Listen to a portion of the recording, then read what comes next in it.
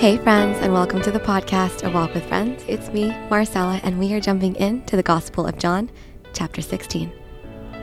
Let's go. I love you. I have told you these things so that you won't abandon your faith. For you will be expelled from the synagogues, and the time is coming when those who kill you will think they are doing a holy service for God. This is because they have never known the Father or me. Yes, I'm telling you these things now, so that when they happen, you will remember my warning.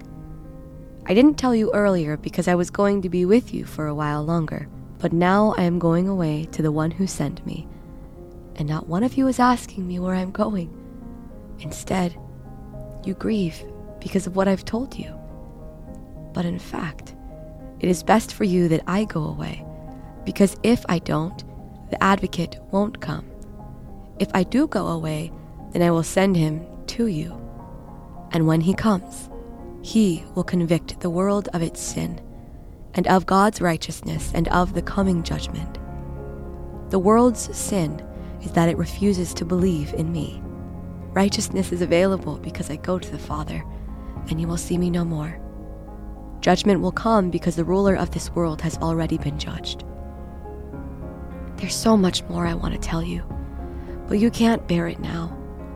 When the Spirit of truth comes, he will guide you into all truth. He will not speak on his own, but will tell you what he has heard. He will tell you about the future. He will bring me glory by telling you whatever he receives from me. All that belongs to the Father is mine.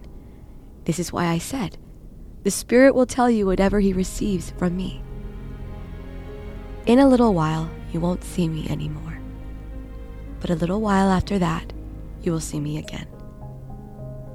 Some of the disciples asked each other, what does he mean when he says, in a little while you won't see me, but then you will see me? And I'm going to the Father. And what does he mean by a little while? We don't understand. Jesus realized they wanted to ask him about it, so he said, are you asking yourselves what I meant? I said, in a little while, you won't see me, but a little while after that, you will see me again. I tell you the truth. You will weep and mourn over what is going to happen to me, but the world will rejoice. You will grieve, but your grief will suddenly turn to wonderful joy. It will be like a woman suffering the pains of labor. When her child is born, her anguish gives way to joy because she has brought a new baby into the world. So you have sorrow now, but I will see you again. Then you will rejoice, and no one can rob you of that joy. At that time, you won't need to ask me for anything. I tell you the truth. You will ask the Father directly, and he will grant your request because you use my name. You haven't done this before. Ask using my name, and you will receive, and you will have abundant joy. I have spoken of these matters in figures of speech, but soon I will stop speaking figuratively and will tell you plainly about the Father. Then you will ask in my name. I'm not saying I will ask the Father on your behalf, but the Father himself loves you dearly because you love me and believe that I came from God.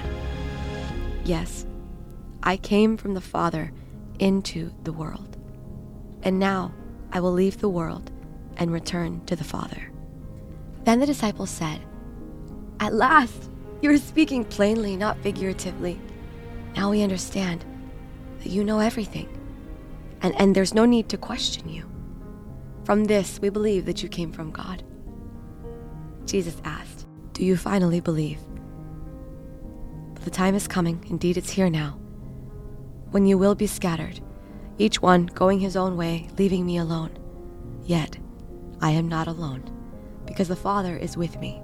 I have told you all this so that you may have peace in me. Here on earth, you will have many trials and sorrows, but take heart, I have overcome the world.